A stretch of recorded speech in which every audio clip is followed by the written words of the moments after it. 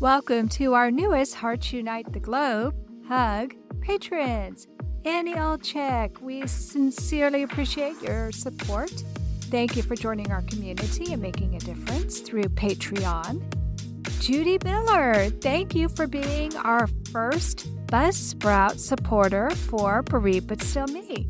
Buzzsprout started a new program where you can actually support the podcast of your choice. There are so many ways you can support HUG. All you have to do is visit our website, heartsunitetheglobe.com, to see how you too can help empower, educate, and enrich the lives of individuals in the CHD and bereaved communities. Thank you all for your continued support.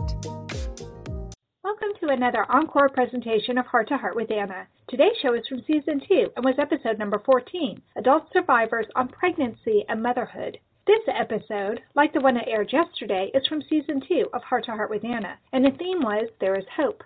I really enjoyed talking with these 3 adult CHD survivors, and I think you'll enjoy hearing their stories of hope regarding motherhood.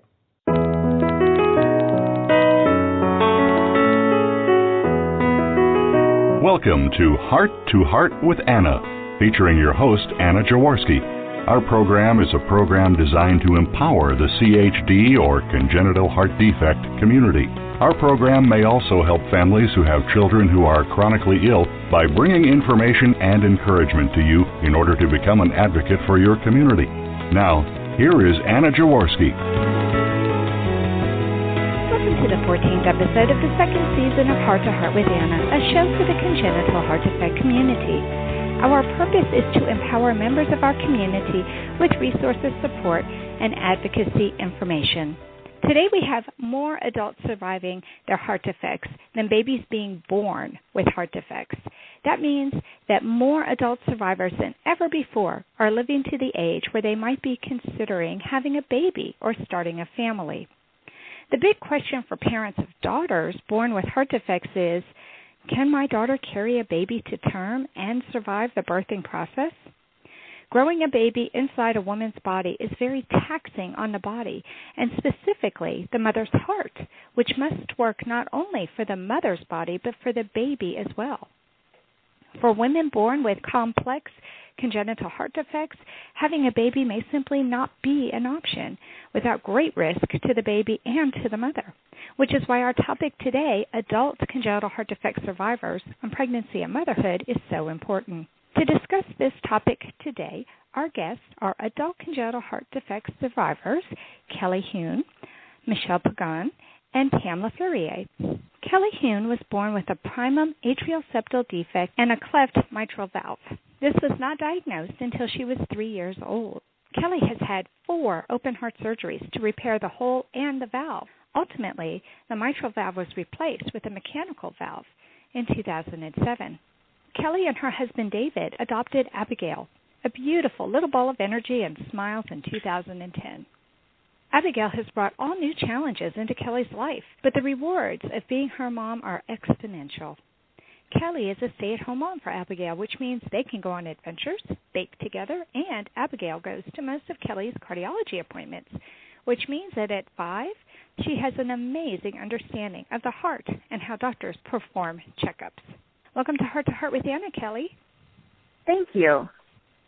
Well, I am so excited to have you on the show today. This is a really exciting topic for me. I have a lot of friends whose daughters are now adult age and considering pregnancy. I was wondering if you could tell us your story about adopting Abigail, because I know for some of my friends' daughters, actually having a baby with their own body is not going to be possible, but that doesn't mean that they can't be a mom. With the pregnancy, it puts a lot of pressure on the ventricles, particularly, and that just adds a lot of complications. And for me specifically, this was decided in 2007 when I had my valve replacement. I had the option of either a tissue valve or a mechanical valve. The tissue valve would mean that I could maintain a healthy pregnancy to term, but that the valve would probably go bad pretty quickly afterwards, and I would need another open heart surgery, which would make 5. And the other option was the mechanical valve, which would mean I would be on a blood thinner, which is very dangerous during pregnancy and birth, which would mean that I would not have the option of pregnancy to be a mother, but it also means that I would not need another open heart surgery. So after much debate and much praying, my husband and I both decided that it would be best to opt for the mechanical valve. So after the valve was placed in March of 2007, I started feeling healthy and active and ready to care for a child, and my husband and I started the adoption process in October of 2007. Well, I know from having friends who have adopted that starting the adoption process is one thing. Actually getting to adopt a child is something totally else. So how difficult was it? What was the biggest challenge that you faced in adopting Abigail? Part of the challenge was convincing the adoption agency that my heart was healthy enough, but that was solved with a letter from my cardiologist who said that she can't guarantee that I would live to be 80, but what doctor can. And that with the valve, and with the state that my heart was in at that time, the likelihood of me dying from my heart defect was far less likely than me dying from crossing the street. Wow. Yeah, it was just, as long as I didn't get pregnant, my health was fairly guaranteed as long as I kept myself healthy like any normal person. So that was one issue, but the major issue we had actually was the depression that I went into after my heart surgery, which is completely normal. But because I had this issue with depression, I had to go through extra mental health evaluation before I was approved to adopt. So we were actually approved to adopt after all the background checks and all the paperwork and piles of paperwork and interviewing everyone we have ever known. Wow. We were finally approved to adopt in January of 2009. Wow. So it took almost 2 years to get to the point where you were finally approved to be adoptive parents. Mm-hmm. See, that's what I meant. I know starting the process is one thing. Yeah. But it can take quite a while before the wheels are really turning in motion the way that they're supposed to. And wow. Mm-hmm. You know, I want to get back just for a moment to talking about the depression. This is something that we've talked about on Heart to Heart with Anna before.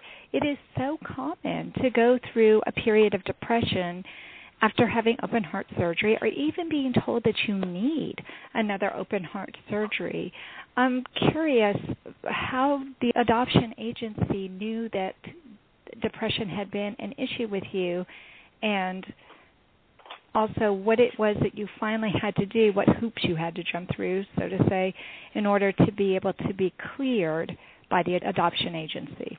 I was completely open and honest with them from the very beginning. I told them I had heart surgery, that I was on antidepressant medication, and that because of the depression issues with the heart surgery, when you learn and accept that you will not be able to be pregnant, maintain a pregnancy, there's a grieving process.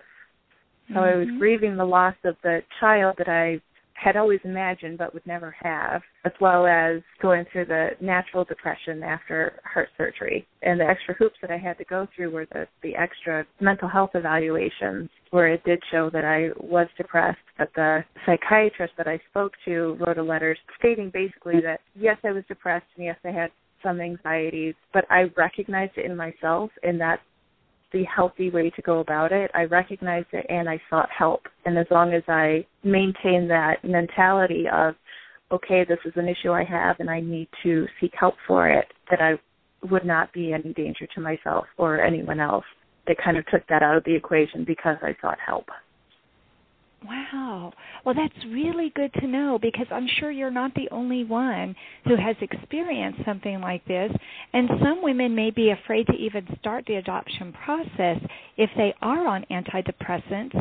But I think that you're right, and the psychiatrist is right. If you are wise enough to recognize that you are clinically depressed and you need some help and you seek that help, then that shouldn't be held against you. Exactly. Yeah, that letter from him was what finally pushed it so that we were approved. That's really good to know. So if there are any listeners out there who are concerned about this, what they need to do is contact either a counselor or a psychiatrist or a psychologist who can vouch for them that they have sought help, they are taking medications as needed, and that they're not a threat. I mean, I think that's really a healthy way to handle this situation. It should not prevent women from going ahead and going through with that adoption process, which can be very daunting. I mean, I can see why you might need a counselor to help you just go through the process, because there's a lot of exploration that goes on. There are a lot of interviews that go on, and it's a very daunting process from what I've seen with my friends who have gone through it. Now, did you have a private adoption agency that you worked with? In Michigan, it's all through private adoption agencies. Even the foster to adopt, which is what we ultimately wound up doing, is still through the private agencies. So any foster children who are given up as wards to the state, as my daughter was immediately after birth, still go through the private agencies. So she was adopted through Catholic Charities. Okay.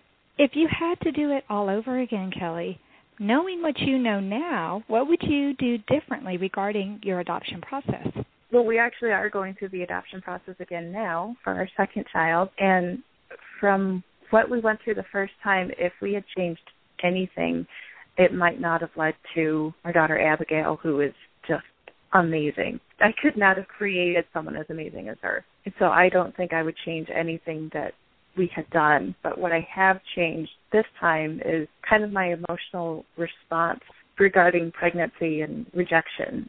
The first time around, anytime my friends announced that they were pregnant, and we were still waiting, and we were still, even though we were ready to be parents, because we didn't have any kind of control over when it would happen, there was absolutely nothing we could do to quicken it. Most normal, healthy couples can track their fertility. We didn't have that as an option. So when our friends were announcing their pregnancies, I would get very depressed, and I really took it personally, but I had a lot of issues with that. And I talked to my cardiologist, and I kind of felt validated, because she said when she was going through the adoption process with her children, she went through the same thing where she told her husband, I cannot go to one more baby shower because I just want us to have our baby. But it still didn't help my relationships with my friends and my family. And the other issue that I had was the rejection by potential birth mothers as a sign of something wrong with me. I kind of felt like every time a birth mother looked at our profile and decided not to even interview us, much less meeting with us and deciding not to have us raise her child, it was a rejection to me on something wrong with me, instead of that I just wasn't the match that she needed. Mm-hmm. So it sounds like this second time, because you already have Abigail, it has made your view of motherhood a little bit different. You're not, I hate to use this word, but I can't think of anything else right now. It's not like you're desperate to be a mom, because you already are a mom. So trying to have this second child has taken a lot of that pressure off of you, so that you can go to other people's baby showers now, and you can be happy and not mourning the fact that you don't have a baby yourself. Right, yes. And the same friends who were pregnant at that point are actually pregnant now, or just recently had children. And I have been able to celebrate with them instead of mourning by myself. Right, right. And also the rejection doesn't come as such a stinging blow anymore, because you already have Abigail, and now the adoption agencies can actually present not just your record that shows you have a heart defect, but the record that you're a successful mom with a 5-year-old daughter. Yes, in our adoption process this time, we started the process in November, and we were approved in April. In November of 2013, and approved in April of 2014. So now we're just in the waiting process again. Yeah, right, so it's a much, so everything's much going a lot easier faster. process the second time. Yes. Well, good. And I hope that Abigail gets a little brother or a little sister soon, and that you can fulfill your family. Is that what you're hoping, just to have 2 children, or do you think you might adopt even more than that? No, my husband was happy with 1, and he's kind of going along with 2 for me, because that's what I always dreamed of. That was always my family plan, was to have 2 children. Whatever makes me happy makes him happy, and he is a wonderful dad and an amazing husband. I could not imagine being a parent without him. He's such a good support system for me. Well, I love the photos that you shared with me, and I hope our listeners are actually looking at the slideshow that goes along with this program because she is just so gorgeous, and you look like such a happy family. Thank you. Yeah, she is just a ball of energy and sunshine and happy all the time. That's what we hope for, a healthy, happy baby who kind of completes us, kind of makes us feel like this is what we were meant to do. Yes. Mm-hmm. Thank you for coming on the show and for sharing with us. We need to take a quick commercial break, but don't leave. Coming up next, we have another congenital heart defect survivor who also wanted a baby of her own. We'll discover how she and her family completed their family when we return to Heart with Anna.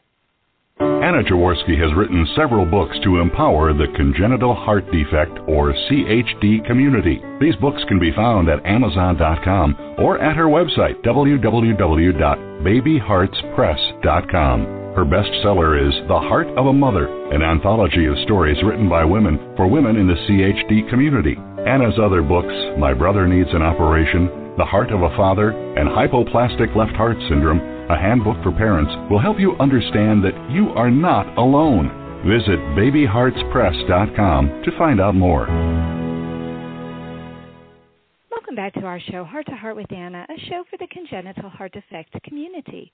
Today we are talking with adult congenital heart defect survivors Kelly Hune, Michelle Pagan, and Pam LaFerrier. We just finished talking with Kelly regarding her experience with adoption as a means to completing her family, and I really hope that she does get another child, and maybe she can come on Heart to Heart with Anna later and tell us about how that process went. But now we will turn our attention to Michelle Pagan.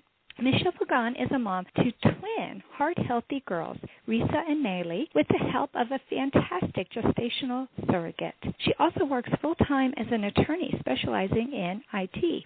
Michelle was born with a form of tetralogy of Fallot, pulmonary atresia with ventricular septal defect, and multiple aortopulmonary collaterals, which are also known as MAPCAs or collaterals. She was cyanotic her whole life, and she underwent her first palliative open-heart surgery at age 26 with another open-heart surgery at 30 years of age. She and her husband tried for 5 years to stay pregnant as they suffered through 6 miscarriages due to unknown reasons, before turning to adoption and then gestational surrogacy. We'll meet Pam LaFerrier in our next segment. Welcome to Heart with Anna, Michelle. Hi, Anna. Well, I am so excited in reading your bio that even though you lost 6 precious babies, now you have twins. Oh, yes. It's just the culmination of everything that we've worked for, and we're so happy to have our girls. I know. That is just so exciting. When did you and your husband decide that, okay, it's time to start our process of having a family, but it's not going to be with me carrying the babies? Well, after multiple miscarriages and not knowing why it kept happening to us, and sometimes I wonder if it was because of my heart, if it was because of that, then definitely you probably would have progressed to something else much quicker. But never knowing that, you always wonder, the next time maybe it'll work, the next time maybe it'll work. But after we decided that clearly something was going on, that it wasn't working out for us, we decided to pursue adoption first. And like Kelly was saying in the last segment, it was just taking a really long time to even get to the point where you're kind of on the list for adoption and being profiled. And then we decided to try surrogacy as well. And whatever happened first, we would welcome that baby or babies into our lives. And gestational surrogacy just happened to work for us before the adoption came through. Well, not many people may know what gestational surrogacy is. So can you explain it in simple terms for my listeners? Sure. Now, there's technically 2 kinds of surrogacy, even though most people just call it surrogacy generally. There's traditional surrogacy, which is the surrogate's egg and the intended father's sperm, and then the intended mother would have no biological connection to the baby. But this isn't done very much anymore, because with all the technological advances and reproductive treatment, gestational surrogacy with the intended mother's egg and the intended father's sperm make the baby in vitro, and then the embryo is put back into a gestational surrogate or carrier instead of the intended mother. So the way we explained it to our friends is that it was our bun and her oven. That's neat. I like that. That's such an easy way to understand it. Thank you for explaining that, Michelle. How does gestational surrogacy differ from adoption legally? It's really different depending on the state that you live in. In some states, it's completely illegal, and in some states, it's completely legal. In the state I live in, which is New York, it's actually illegal, but my cardiologist, adult congenital heart doctor, is in Massachusetts, and it's legal in Massachusetts.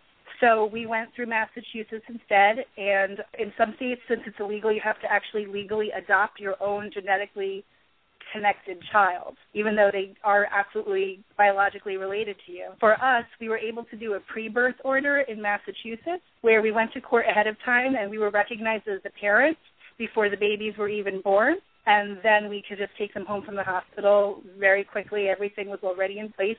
The birth certificate had our names on it from the very beginning. Wow. I didn't know that it wasn't legal in all states. That's really important to know. Mm-hmm. It's really crazy because there's absolutely no one-size-fits-all for the U.S. It's completely different, and you definitely need to look into the laws for the state that you live in. And how would you go about doing that?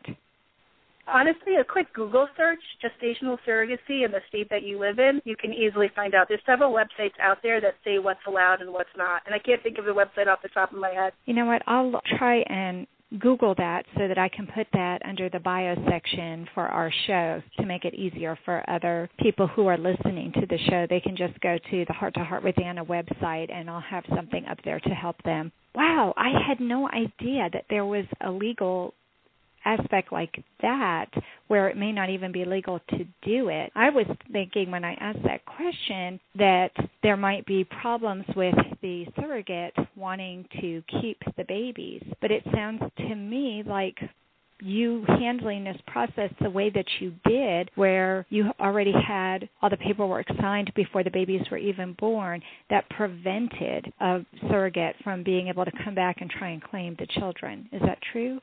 Yeah, that's absolutely right. But we went through an independent agency to find our surrogate, and there's lots of different ways to find a surrogate. And a lot of times, because it can be pricey for the IVF treatments and everything that you're doing, a lot of people try to find their surrogate on the Internet and just meet somebody on the Internet and ask if they'll do it for them, which in some situations can really work out, but in other situations it's a little more dangerous to do it that way because you don't have the backing up of a quality agency, credible agency. You have to do your research, make sure you have a good agency to do a background check and to do things to look up the background of these women. And when you are able to have somebody that can do that for you, you can also do things, go to court to get these pre-birth orders in certain states and do what you need to do to make sure everyone knows ahead of time what they're getting into. You have to decide, what if we didn't have a heart-healthy baby? What if something else was wrong with the baby? Who is going to be allowed to make those decisions and what the actual outcome would be? And you want that all known ahead of time because you don't want to go into it and then be fighting over it later.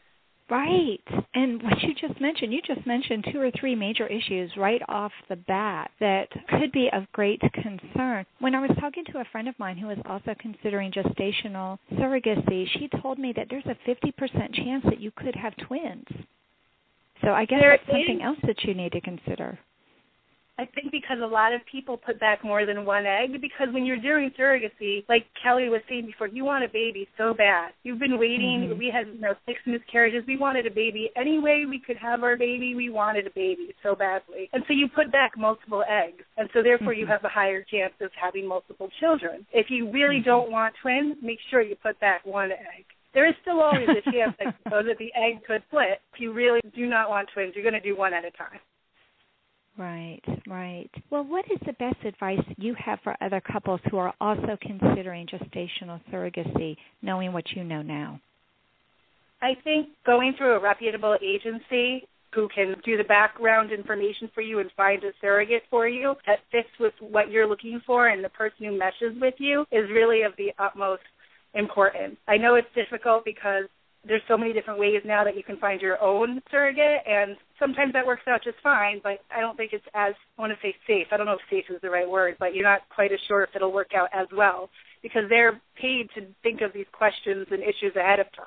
And the other thing I would definitely recommend is that make sure you're completely comfortable with your surrogate because over 9 months and even longer because you have to do a lot of pre-screening and pre-medical stuff with them, make sure that you know them, you like them, you're going to become basically family with them. And you want somebody that you can trust with your baby and that even afterwards you might want to keep in your life because they're so important to you at the end of all of this.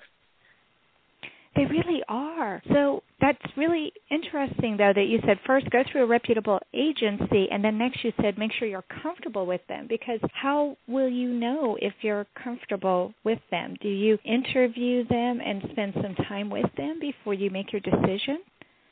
Yes, we got little questionnaires for a couple of surrogates before we went through with any one of them, and decided to meet with one of them at her home in person beforehand. So we met her entire family. She had 3 kids. She had a husband. We saw where she lived. We were frank about what we were looking for and what we hoped to have in our journey together and what kind of relationship we wanted with her. And we wanted to make sure that she was okay with that. And sometimes when you use the word desperate before, but sometimes when you want a baby so badly, you're like, whatever, I just want to get somewhere so that I can have my family. But you got to make sure that you guys click together, because then it'll make the process so much easier, especially if there are issues, which luckily we didn't have. But if there were, you need someone that's going to be there with you for it. Right, right. I'm curious, when you started this process, were you worried that your baby might have a heart defect? I was really concerned about it. As many people, adults with congenital heart disease, I didn't know why I had my defect. I was just bored with it. And so we did undergo genetic testing, and we did undergo a lot of things. And after the babies were conceived, we did have fetal heart echoes done on them, and they took a really close look at their hearts at about 20 weeks gestation to make sure that they were heart healthy, and luckily they were. I'm so glad. I'm so glad to hear that. And this will give so much hope to other women who are also wanting to start their families. It sounds like you really went about this in such an intelligent way. So I'm curious, are you still friends with the gestational surrogate? Do you all still talk to each other? Absolutely. I call her the aunt of my children. We're good friends. Aww. We came to their first birthday party. We're Facebook friends. We go over each other's houses even still, and it's great. I absolutely love her and her entire family. That is so wonderful. That is just a beautiful story. I absolutely love that. Well, thank you so much, Michelle, for coming on the show and sharing this beautiful story with us. And now it's time for a quick commercial break, but don't leave yet. We still have another adult who will be coming on the show with us. She also dreamed of motherhood, and we'll find out what her heart defect was and how she achieved her dream of being a mom when we return to Heart with Anna. Anna Jaworski has spoken around the world at congenital heart defect events, and she is available as a keynote or guest speaker for your event. Go to hearttoheartwithanna.com to learn more about booking Anna for your event. You can also find out more about the radio program, keep up to date with CHD resources and information about advocacy groups, as well as read Anna's weekly blog. Anna wants you to stay well connected and participate in the CHD community. Visit hearttoheartwithanna.com today. Welcome back to Heart with Anna, a show for the congenital heart defect community. Today we are talking with adult congenital heart defect survivors Kelly Hune, Michelle Pagan, and Pamela Ferrier. We just finished talking with Kelly and Michelle about their experiences in completing their families, and now we'll turn our attention to Pamela Ferrier. Pamela Ferrier was born in 1984 with tetralogy of Fallot, one of the more complex but common forms of congenital heart defects. She is now 29 years old, and over that time she has undergone a variety of surgeries and catheterizations. 2 of these major procedures took place back-to-back in January and April of 2013, which turned out to be a very busy year for her. After getting married in July of 2013 and then getting approval from her doctors, Pam became pregnant in October of that same year. Her heart condition was monitored closely, but ultimately had very little effect on her pregnancy, which resulted in the birth of her beautiful baby girl in June of 2014. She and her husband are adjusting well to parenthood and looking forward to the possibility of having a second child sometime soon. Welcome to Heart with Anna, Pam. Thank you, Anna. Pam, in my book, The Heart of a Mother, the introduction is actually written by a great-grandmother who was born with tetralogy of Fallot way back in 1938. Like you, Judy had a heart-healthy daughter. Judy was never told that she couldn't have a baby. But pregnancy really was kind of difficult for her, and she ended up only having one child. What was your biggest concern in talking to your doctors about wanting to get pregnant? I was afraid they were going to say no. I had been really ill for about 2 years, once with unconfirmed endocarditis, and then again in 2013 with both my surgeries. And to circumvent the no answer from my cardiologist, I kind of went to my GP, and she said yes. So the first doctor you talked to was your GP? Yeah. She said yes, and I was like, well, then we're good. Okay. My obstetrician wasn't too happy with that. He had told me that as long as the echo showed that everything had improved and that my heart was functioning properly, then we could continue with the pregnancy. I was only 7 weeks at that point. And thankfully, the echo turned out to be even better than she expected. So, wait a minute. You talked to your general practitioner and you talked to an OB-GYN. Did you ever consult with your cardiologist about this? I did long before we got pregnant. He was hesitant and warned me that there could be very big problems if I did get pregnant, but he didn't say no either. Okay, well, that's good to know. I'm glad to hear that the echo went better than the OB-GYN was expecting. Mm-hmm. When did you have that first echo? That first echo was done when I was about 10 weeks pregnant. So it was really early. You must have found out right away when you got pregnant. Yeah. Once I missed it in October, I had a feeling that I was pregnant right away, so called the obstetrician and made my appointments right away. Well, that was really intelligent. So were you considered a high-risk pregnancy at that point? I was, and I did see my obstetrician regularly. I saw her once a month until I was about 34 weeks, and then she switched every 2 weeks, and then once a week. Mm-hmm. It was weird, though, with my cardiologist. Initially, when I went at like 12 weeks, he said that he didn't need to see me again until about 5 days before my due date, and I was like, well, that's a little strange. Wow. But he ended up seeing me at 32 weeks and then again at 36 weeks just to make sure everything was good. Mm-hmm. And so what exactly did the pediatric cardiologist do with you? He just did more normal checks. So my ECG was normal. There was no problem there. They did an echo at 36 weeks just to make sure everything was still good. It showed very little change, which they were happy with. Mm-hmm. And the only thing he wanted to do was have an induction, which both me and my obstetrician declined. Oh, really? And why is that? I was not having any problems with my heart. There were no problems at all. No symptoms. She felt that I was good enough to continue to go along, but that we would evaluate it every week until, of course, if there were problems. Mm-hmm. Wow. So you worked with a high-risk OB-GYN. Is that right? Mm-hmm. Or obstetrician? Yes. And you saw your regular pediatric cardiologist. Were there any other doctors that were also involved? No, just those two. And my cardiologist is actually an adult cardiologist, specifically for congenital defects. That's excellent. You're really lucky that you have somebody who really understands what the adult physiology is all about then. We heard from some of our other guests today how some of them had wished that they could carry a baby to term. Did you ever have any scary moments during your pregnancy where you were afraid maybe you couldn't carry the baby to term? I wasn't as much afraid as worried that I wouldn't carry. Many years ago, I was pregnant when I was 20 and had a lot of problems, including lots of preterm labor and delivering at 35 weeks. So when I was pregnant this time with my daughter, I was scared that my heart would just decide, yeah, we're not doing this anymore, and force me to go into labor really early. But it was really easy and very well caught, and there were no problems. So I was able to go right up until I was 38 weeks and 3 days when I had her. And you had her normally?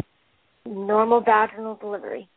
Wow, that's just so awesome. But you said that when you were 20, you were pregnant before, so did you suffer a miscarriage with that pregnancy? No, I had my son at 35 weeks, and I placed him for adoption. So I've been on the other side of the adoption process. I've been the birth mother. Wow, so you really understand motherhood from a number of perspectives, don't you, Pam? Yeah, I do.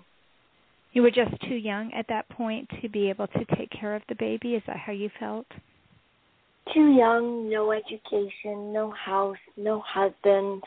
You know, all those kind of things we all want when we're ready to be a mom. Mm-hmm. And so now you have a healthy baby, which is very exciting. And is the baby heart healthy? She is. They made sure at my ultrasound that she was perfect. And they even showed me her heart, and they showed me what it would look like with my defect had they been able to check for that in 1984. Right. And so she showed me the blood flow through the heart. And so they were really good about showing me that it was completely 100% normal. Wow. Isn't that amazing? Because I know back in the 1980s, they didn't have ultrasound technology like they do today. And so that must have been quite miraculous. Now, was your mother with you through any of this? Actually, my mom passed away when I was 18, so just my dad. I'm sorry to hear that. It's got to be hard to go through all of this without your mom. How is your dad, though? Is he a doting grandpa? He is. He lives most of the time in New Zealand. Oh. And then he comes back to Canada during our summer. And he drove from Alberta all the way out to Winnipeg, Manitoba for the birth of my baby. Aw. Well, he's just got to be so excited to see this healthy baby and to be able to be part of this baby girl's life. Do you have other heart friends that you talked to before you decided to try and have a baby again? And can you tell us if there are any support groups for adults with congenital heart defects who are wanting to get pregnant? There weren't. When I was growing up, I didn't know very many people with heart problems. There were a couple. I know one of them passed away when we were 13. Then she had a very similar defect that scared the crap out of me. And another classmate of mine, but he's male, so he's never going to have to worry about carrying a baby. There wasn't a lot, but I ended up on Facebook, and there were a couple of groups specifically for women with congenital defects, including one specifically for women wanting to get pregnant or who already had been pregnant. And they were a great resource of asking what to expect, and they were very supportive of being pregnant or doing the surrogacy or adopting. Both groups are amazing women. Mm-hmm. And I think that's what you really need, especially since you didn't have your mom to talk to. You needed some other women, in my opinion. I'm big on social networking, though. But I would think that you would want to have other women that you could ask questions of and that could be there and be supporting and encouraging you, because it's scary to be pregnant whether you have a heart defect or not. You know that there are things that could go wrong, and it helps to have people around who care about you and want to see you be successful. Don't you think so? Oh, it's very important. And so actually I met, finally, another lady who's my age. She lives in Winnipeg, and she has a congenital heart defect as well. I finally got to meet someone in my area in January, and she's actually getting ready to do surrogacy up here in Canada, so she's pretty excited. That's so great. It's so good to have another friend who really understands what it is that you're going through, and she can probably turn to you and ask you a gazillion questions, and you probably know the answers, which would be really, really helpful. Mm-hmm. Pam, what advice would you give to other adults with congenital heart defects who wish to become pregnant? Just to make sure that you really do get the okay from both your cardiologist and your high-risk OB, and to weigh the options. I'm more of a risk taker, so for me, even knowing that I could have a heart attack, or I could have a stroke, or I could have preeclampsia, I went ahead, knowing all of that. But I also trusted my body, knowing that I have regular cycles, so obviously my body is ready for this. Mm-hmm. And I think if I wasn't ready and I did get pregnant, perhaps I would have a miscarriage because my body would not be able to handle it. Mm. But every woman has to weigh the pros and cons. And being healthy and feeling healthy before getting pregnant is the biggest thing, because if you're not, you're probably going to run into a lot of problems. I think that's really good advice. And I think it's good that you feel in tune with your body. I get frustrated with doctors sometimes when they deliver advice to patients and they don't really listen to how those patients feel about their own body, because you know your body better than any doctor does, really. You live with it 24 hours a day. I mean, you know your body. You know what you're capable of. And it probably helped, too, that you had given birth when you were 20, and it sounds like it was uneventful. So that was a success. So you knew that you had done it before, which probably gave you a little bit more confidence that you could do it again, wouldn't you think? It did. It was funny, when I was 17, my cardiologist at that time had said, "You are in such really good health, you should have a baby right now." And I was like, No, I'm 17. We'll wait. When I was 20, I was not in the best health. I used to do a lot of usual dumb young person stuff, so a lot of partying and out till 3 in the morning and all of that stuff. Whereas this time I'm married, I work, so I'm home, usually in bed by 11 o'clock, taking much better care of myself at this point than I was when I was 20. Sure. All of that makes perfect sense. And I think there's a difference, too, when mentally you're ready. It sounds like mentally you knew you had all of your ducks in a row. You were married, you were working, so you had the money, you had the insurance. It sounds like, well, you're in Canada, so you're on federal insurance, government. Right? Yeah, government insurance. So that's not as much of a concern for you as it would be for somebody here in the States or perhaps in some of the other countries. But it sounds to me like mentally and emotionally you were much better prepared to be a mom the second time than you were before. I really was. It was a much better situation and ready for it, with a really awesome husband who was really supportive and quite good with our baby, so. Aw, that's so sweet. Well, thank you so much for coming on the show and sharing with us, Pam. It's time for a last commercial break, but don't leave, because when we come back, we'll have all of the ladies in the studio together, and we'll find out what parting advice they have for us when we return to Heart with Anna. Anna Jaworski has written several books to empower the congenital heart defect, or CHD, community. These books can be found at Amazon.com or at her website, www.babyheartspress.com. Her bestseller is The Heart of a Mother, an anthology of stories written by women for women in the CHD community. Anna's other books, My Brother Needs an Operation, The Heart of a Father, and Hypoplastic Left Heart Syndrome, a handbook for parents, will help you understand that you are not alone. Visit babyheartspress.com to find out more. Welcome back to our show, Heart to Heart with Anna, a show for the congenital heart defect community.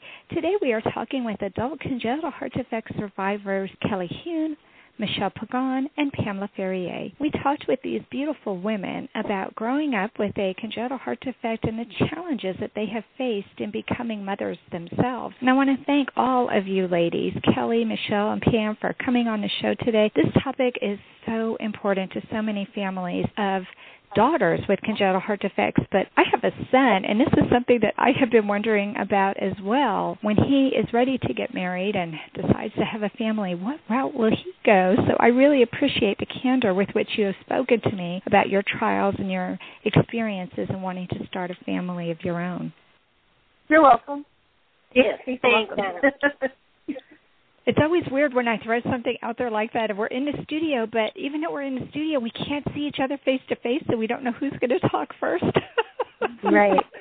So thank you for responding. Someday maybe we can do this where we can actually see each other, and it would make it a little bit easier. But we don't have a whole lot of time, but we do have about 7 or 8 minutes that we could talk. So I'm going to ask each of you ladies in turn if you have any parting questions for one of the other guests, or if you have a comment. And I hope we have a couple minutes at the end, because I do want to talk about genetic testing and if any of you ladies have had it or considered it. But I will go ahead and start with you, Kelly. If you have a parting comment, advice, question? I can't think of any questions, but just kind of piggybacking on something that Pam had mentioned. When I was 15, I was told by my pediatric cardiologist that I was at the perfect health to be pregnant and survive a pregnancy, which at 15 was, Pam heard it at 17 and knew it was wrong. At 15, it was really wrong, but it got my hopes up. I think it got my hopes up so that in 2006, I was absolutely devastated to find out that would not be an option for me. So, wow. You really have to be very careful what you say to them. Because I had based everything, I had always wanted to be a mom. That was the only thing I could ever, my only career goal ever was to be a mom, which I know isn't really a career, but. It is a career. No. It is a career. Oh, yeah, it is. I think all of us would have to agree. It is a career. And it's one that you can never retire from. Right. And the pay is awesome, but the pay is terrible, but the coworker is really hot, so that always works out. The benefits are good. Yeah. All the hugs and kisses can't make up any money for that. So true. But yeah, just the pediatric cardiologist, I think they really need to be careful what they say to their patients. Yeah. Or I don't know. I hope there's some.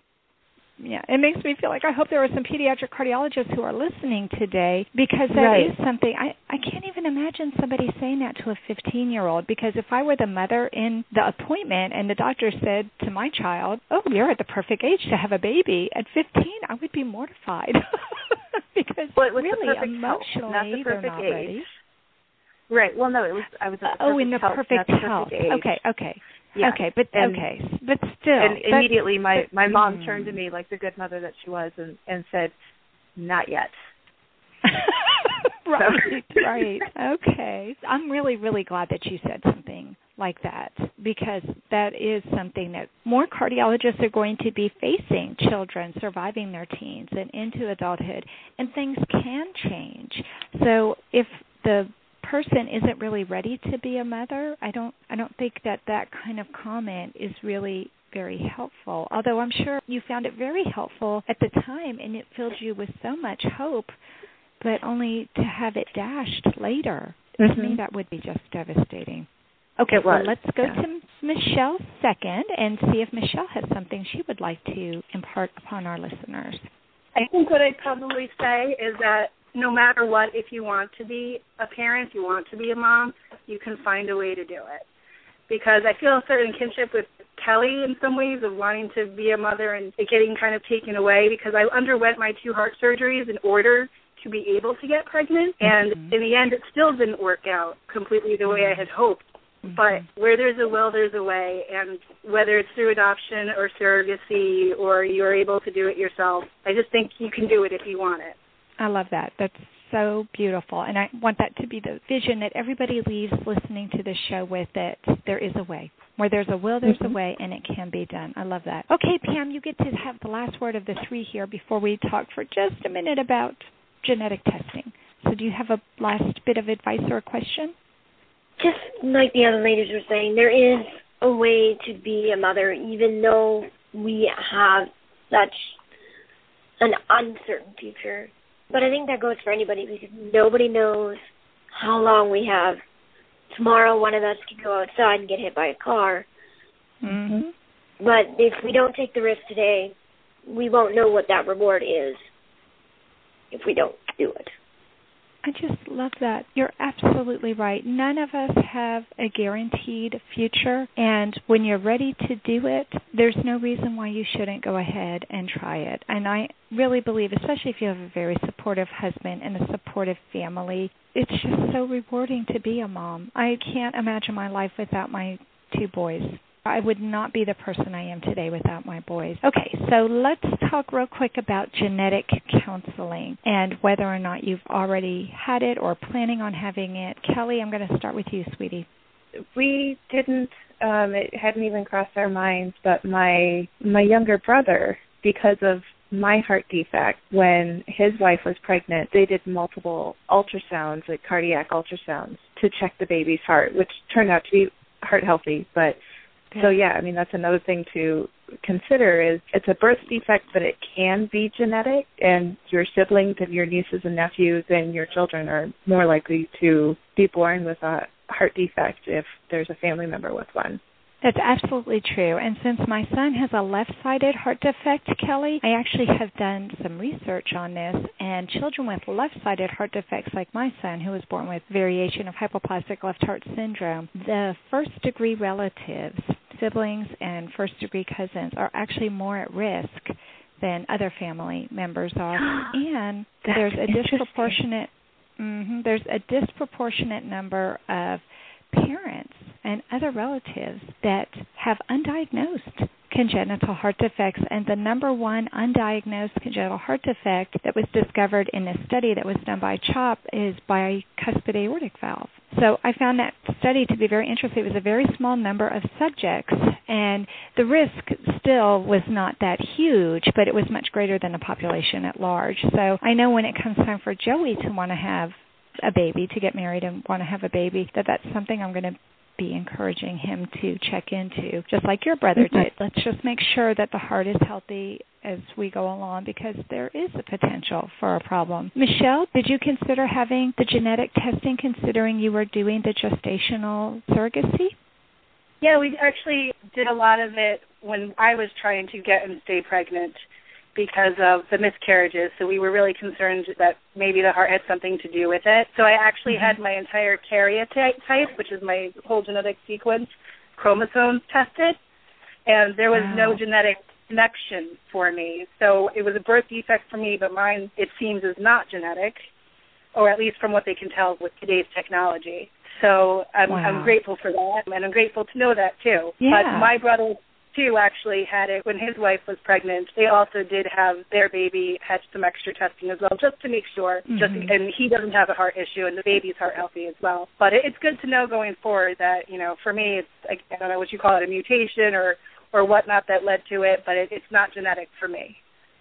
Wow, that's very good news. Okay, Pam, you're the last one to answer the question. Have you had genetic testing? And if you haven't, are you considering doing it? I had it done when I was pregnant. At about 12 weeks, they can do an ultrasound where they measure parts of the neck.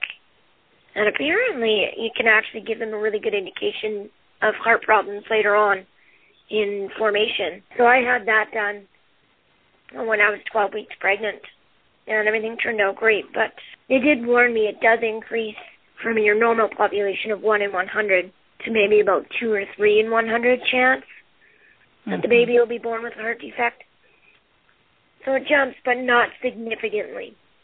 Well, and I think that's a really good point to make, Pam, that yes, you do have maybe twice as great a chance of having a baby with a heart defect if you have a heart defect yourself, but that still means you have a 98% chance that the baby's going to be heart healthy. And I think we need to focus on that positive number, although we don't want to be broadsided and not be prepared in case our baby does have a heart problem. But I like that you said that. I like that you say, yes, maybe it went from 1% to 2%, or in the case where my son is concerned, the small population that they looked at, it rose to 7 or 8%, which is still a lot higher. However, there's still over a 90% chance that the baby is going to be heart healthy. So I think those are good things to be aware of, but I love what was said earlier, which is where there's a will, there's a way. And you can be a mother. And I don't know about how you ladies feel about this, but I did not know that my son was going to have a heart defect when I was pregnant. He's 20 now, and even though I had multiple ultrasounds, they never detected anything wrong with his heart. But had I known, I still would have had Alex. I love my son. I can't imagine my life without him. I just would have been better prepared for that first surgery, and we wouldn't have had 2 months wondering what was going on and why the baby wasn't eating well and why he wasn't gaining weight. We would have been better prepared, but it certainly would not have prevented me from having my child. So I think all of you ladies are amazing moms, and I thank you so much for coming on the show and shedding some light on motherhood for adults with congenital heart defects. Thank you for having us. Thank you. Yes, thank you. Well, that does conclude this episode of Heart to Heart with Anna. Thank you for listening today. Please come back next week on Tuesday at noon Eastern Time for a brand new episode. During the month of February, also known as Heart Month, Heart to Heart with Anna will broadcast a show every day. On Tuesdays, we'll have a brand new show featuring our theme for Season 7, Congenital Heart Defects around the globe. The other days will be encore presentations with a brand new intro. If you'd like to know what shows will be featured, you can check out our website at www.hearttoheartwithanna.com. Please find and like us on Facebook. Check out our Cafe Press Boutique. Revenue from the Cafe Press Boutique helps to defray the cost of this radio show. Follow our radio show on Blog Talk Radio and especially on Spreaker. Once we get to 100 followers on Spreaker, we can petition iHeartRadio to carry our show, and then people can listen to Heart with Anna in their cars. Thanks again for listening. We know that congenital heart defects touch people all over the globe, so remember, my friends, you are not alone.